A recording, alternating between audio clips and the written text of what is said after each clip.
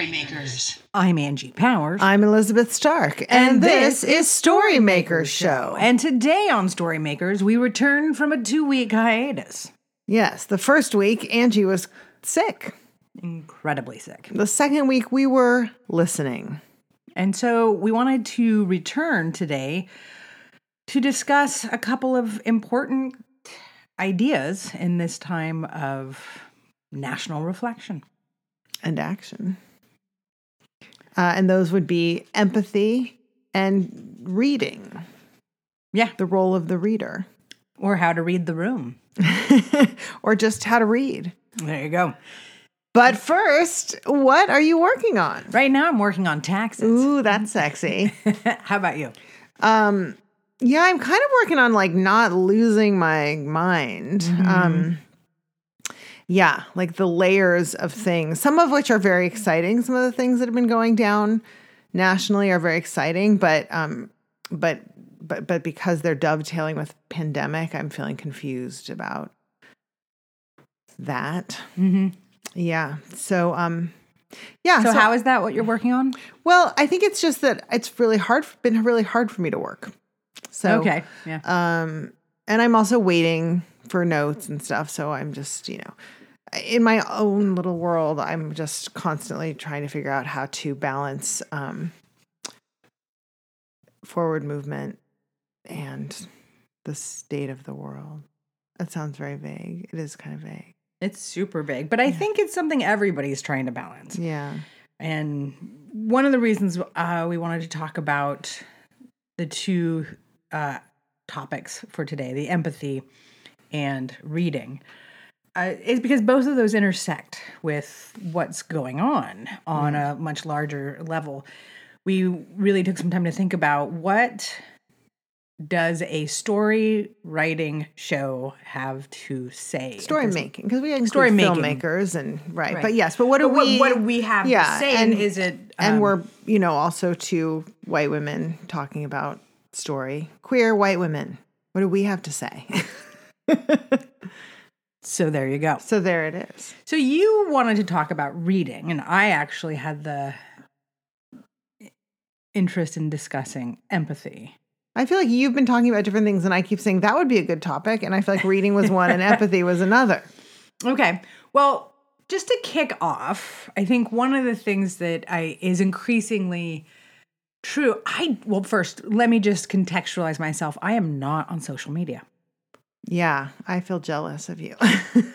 I am completely not on social media. Yeah. And so for me, I am... And not only are you not on social media, you're not even really getting to be social at all. At all. You have no social outlet, media or otherwise. But I do pay attention to the news, but I also... you walk around the block. And I walk around the block. But I pay attention to the news, and I select the sources from which I feel like, okay, I have to pick someone to trust in terms of writing about the story and then the places that I choose to consume my information from. Yeah. And part of the reason I left social media was because it's not in any way thoughtfully curated, nor does it actually speak to a discourse, and having an actual conversation with people. It tends to be people speaking at each other. Mm-hmm. So I'd rather read an opinion page from someone I didn't agree with than get some weird videos shoved into my timeline. It's also really performative, right? I mean, that's sort of why people speak at each other, because it doesn't feel like a conversation. I mean, at its finest, it can be. There are, and there is that real human desire to connect with people. I mean, Absolutely. There are people I really love all of whom could not possibly be in my daily life because, the three who are in my daily life plus dog take up all the room. And in all fairness, I do catch some of the social media through you, but I get sort of an oral history. I get an oral history of the social media that happened. Right. But the reason I wanted to start with that was because even in that context, I am not immune from being presented with things that are not necessarily accurate and not necessarily well thought out, but are hugely emotional. And I think that when we talk about being a reader, when we talk about empathy in these two moments. For me, being a reader is twofold. And one is being able to read the context in which something is being presented to you. So again, that's why I don't do social media much. But as a thoughtful consumer of media, because we all are, what am I choosing? What am I choosing? Right. At any given moment, who are the resources I trust? And what are the standards of that source? What What standard do they hold themselves? And so I think what I want to do is encourage our listeners. This is my encouragement number one, to really reflect on where you choose to get your information. There's no, well, I was going to say there's no right or wrong, but really there is. But as I used to say to my community college students, I would say, I'm not teaching you how to think. I'm not trying to teach you how to think like me. I'm trying to teach you how to think critically. So then you'll agree with me. And I guess what I mean is that it is, as soon as I started down that path, I was like, Breitbart is never going to be the right answer. Right. It isn't, because it's definitely does not hold itself to any kind of journalistic standards. In the same way that we don't read the weekly world news for real events that are happening, we shouldn't be looking at deeply propaganda organs. What we should be doing is looking at a range of news sources that ostensibly attempt to achieve that journalistic standard. All right, I want to spin this off in a direction that I think is tangential but extremely relevant, especially to story makers. Great. Which is that one of the powers of narrative is that extremely specific individual stories carry tremendous resonance, and that they can become, if not universal, they can become like stories we can all empathize with, hence in part the topic of empathy. Stories we can see ourselves in, even when we're not necessarily alike with the protagonists or whatever. And I guess I just want to sort of throw that piece in there as we're looking at critical reading and social media. And for example, the excruciating murder of George Floyd is an interesting moment, because it's both incredibly specific, right? And there's sort of these memes going around and saying, when he called out for his mama, like all mamas were called on, right? Like we're heading out there to answer that call. And even somebody was writing about, when you're in the grocery store and you hear someone saying mom, and everybody's turning around, like, is that my kid? So there's sort of that kind of response. And at the same time, there's a pattern, right? There's a political pattern that's being built, that's being responded to, right? There's the individual story that is so powerful and impactful and terrible. And then there's the context in which this story took place, right, and in which this event took place. And which is being addressed by massive worldwide protest. And I guess I want us, in thinking about critical reading, I want us to think about, as writers and readers, both the incredible power of individual stories and the ways in which our own social media anecdotes don't necessarily hold up as their own piece of evidence. So that, like, for example, I'm hearing these people, like, stories of, like white men saying, I've never experienced racism in this context. And it's like, well, that's not helpful as an insight into whether there's racism here. And it's not surprising, right? That's a fundamental misunderstanding of so many things. Like everything. Or like why you had to chime in. Like, this wasn't necessarily the time we needed to hear from you. Right. So but as writers, it's our power to bring forth an individual story and to let people connect with it. Right? To connect to an individual story that is not necessarily your own. And to be able to, as readers, I think it's our superpower. I mean, readers are shown to be more empathetic and it's our superpower to connect to an individual story. And so the vital importance of that, as against letting an individual experience become itself a piece of evidence. Like, I've never experienced racism here. So yes, I mean, all of that is true. And I'm also, struck by the fact that really a lot of nonfiction uses the tool of specificity to highlight these larger trends, right? So you see these things. You cannot possibly fathom what it means for 6 million people to be killed. Right. But you read the one story of the one family that did this one thing in the context of that 6 million. And then you're like, oh, because we don't emotionally connect with numbers in a broad sense. We connect with people. Right. So like when you're talking about someone calling out for their mama, and everybody who is a mama who's had that responsibility, who identifies that way, is going to turn around and needs to step up. That's the difference, right? You have that, you are now a part of a story as well. Right. Therefore, and I think it's also important when we choose to tell stories too. Well, when you look at, here's the thing. When I think about reading, I often also think about propaganda. What are the intentional triggers that people pull? And if you look at The Onion, I've been listening to Scott Dikkers a lot, and it's really funny because when you look at the stuff that he's doing. So The Onion, for anyone who isn't familiar with it, is a sort of satirical. It's a parody of a newspaper. Yeah. And so what they do is they'll do these things like Area Man, disappoint, area, like, what is it? Alcoholic dad disappointed in dopehead son, right? So it's like, or Area Man, forgets to mow lawn, right? It's this thing where it's like, there are all of the shapes of what and he talks about like verisimilitude with the intention of being funny. So you have to be accurate to a certain amount.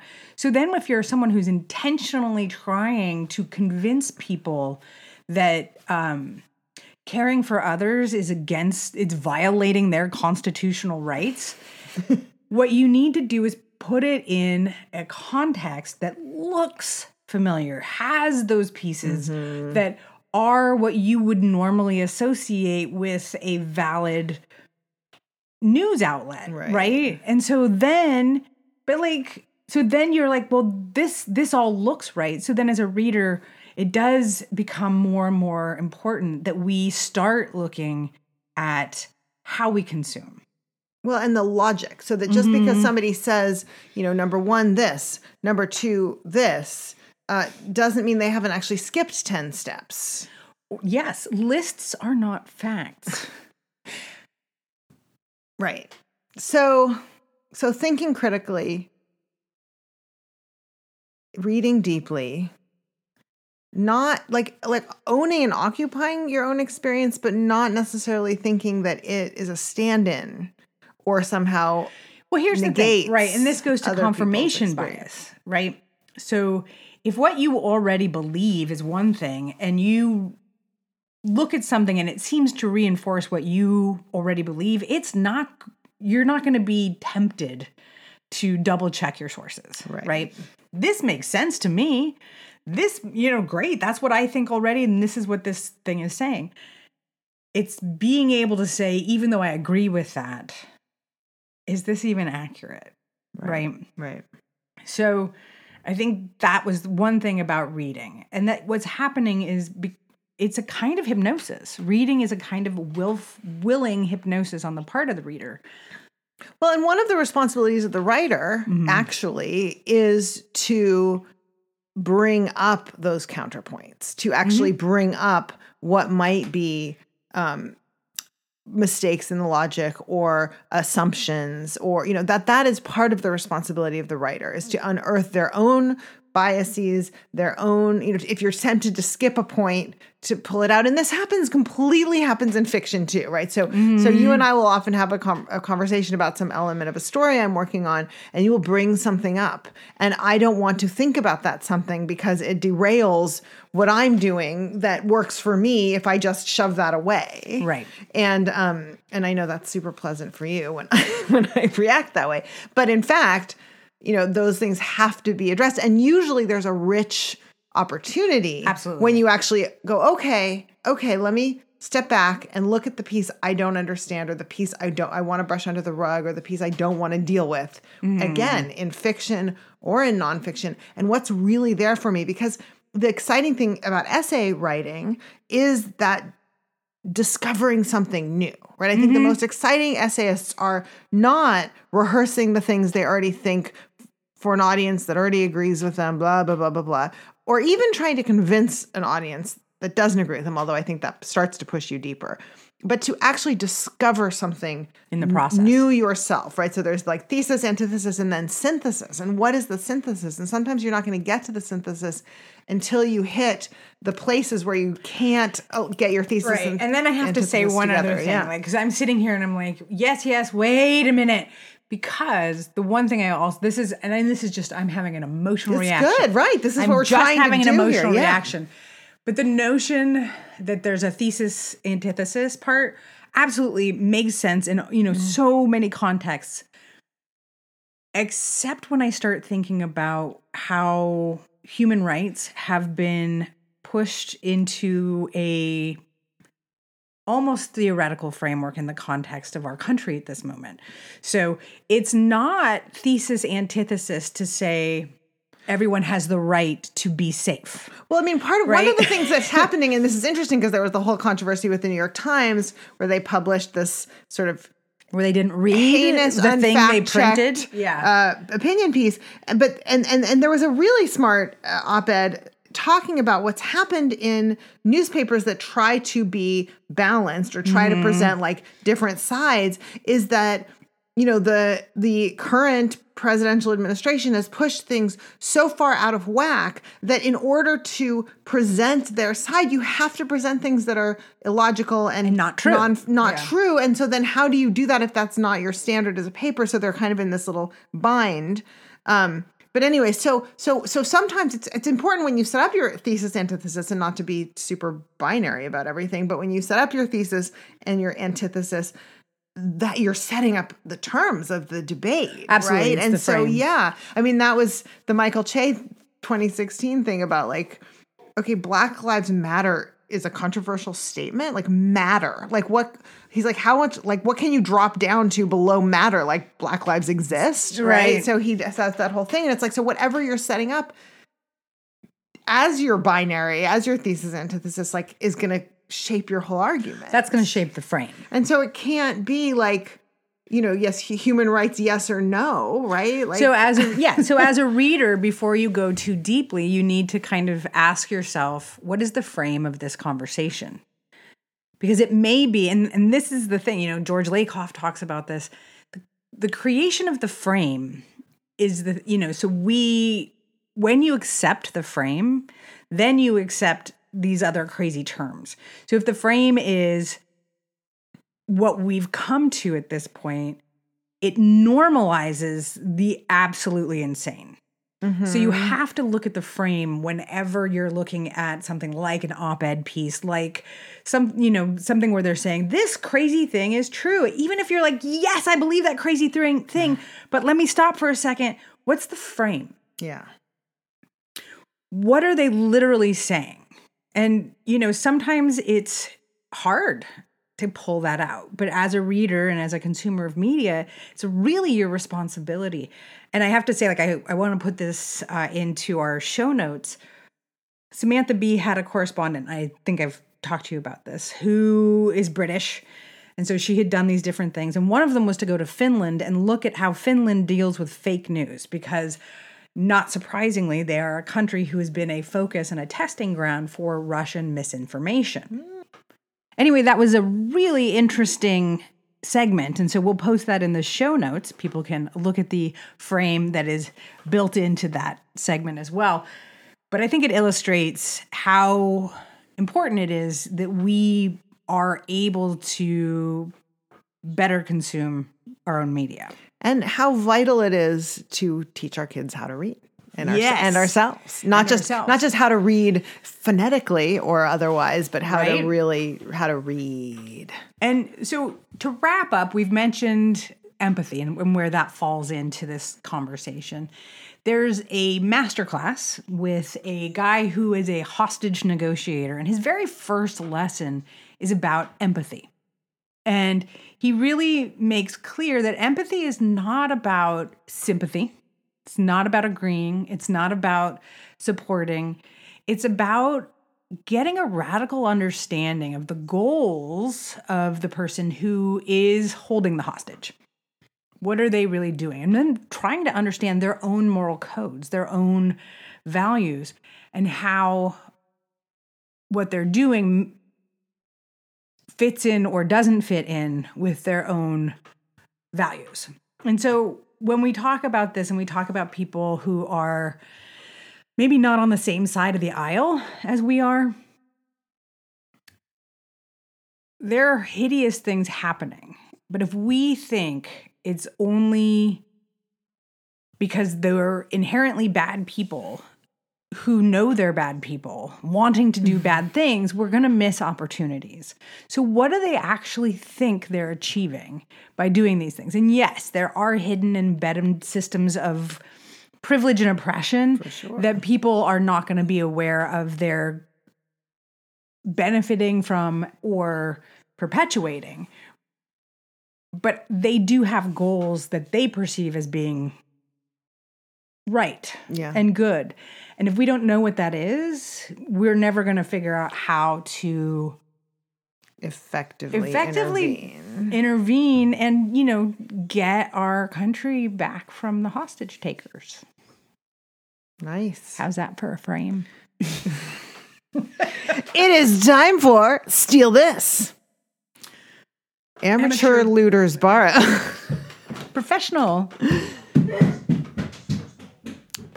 poets steal. What have you come across in your wanderings, and however readings, close to home they were? Or not, that you could take and make your own. All right.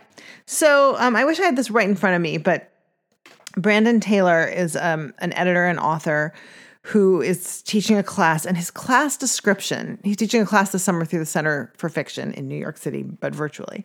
And his description of the workshop talks deeply about consequences, about understanding the consequences of any given sort of action or situation, and how by going deeply into the consequences, you're really getting at the stakes, at what matters. And I don't know, it was a really powerful way for me to kind of think about things that I know are important, about cause and effect, and about, and about kind of, I guess a lot of it's like the sort of deep thing of causality, but there was a way in which he was saying that this, even small actions can have, ongoing consequences, right? And how, and what that looks like.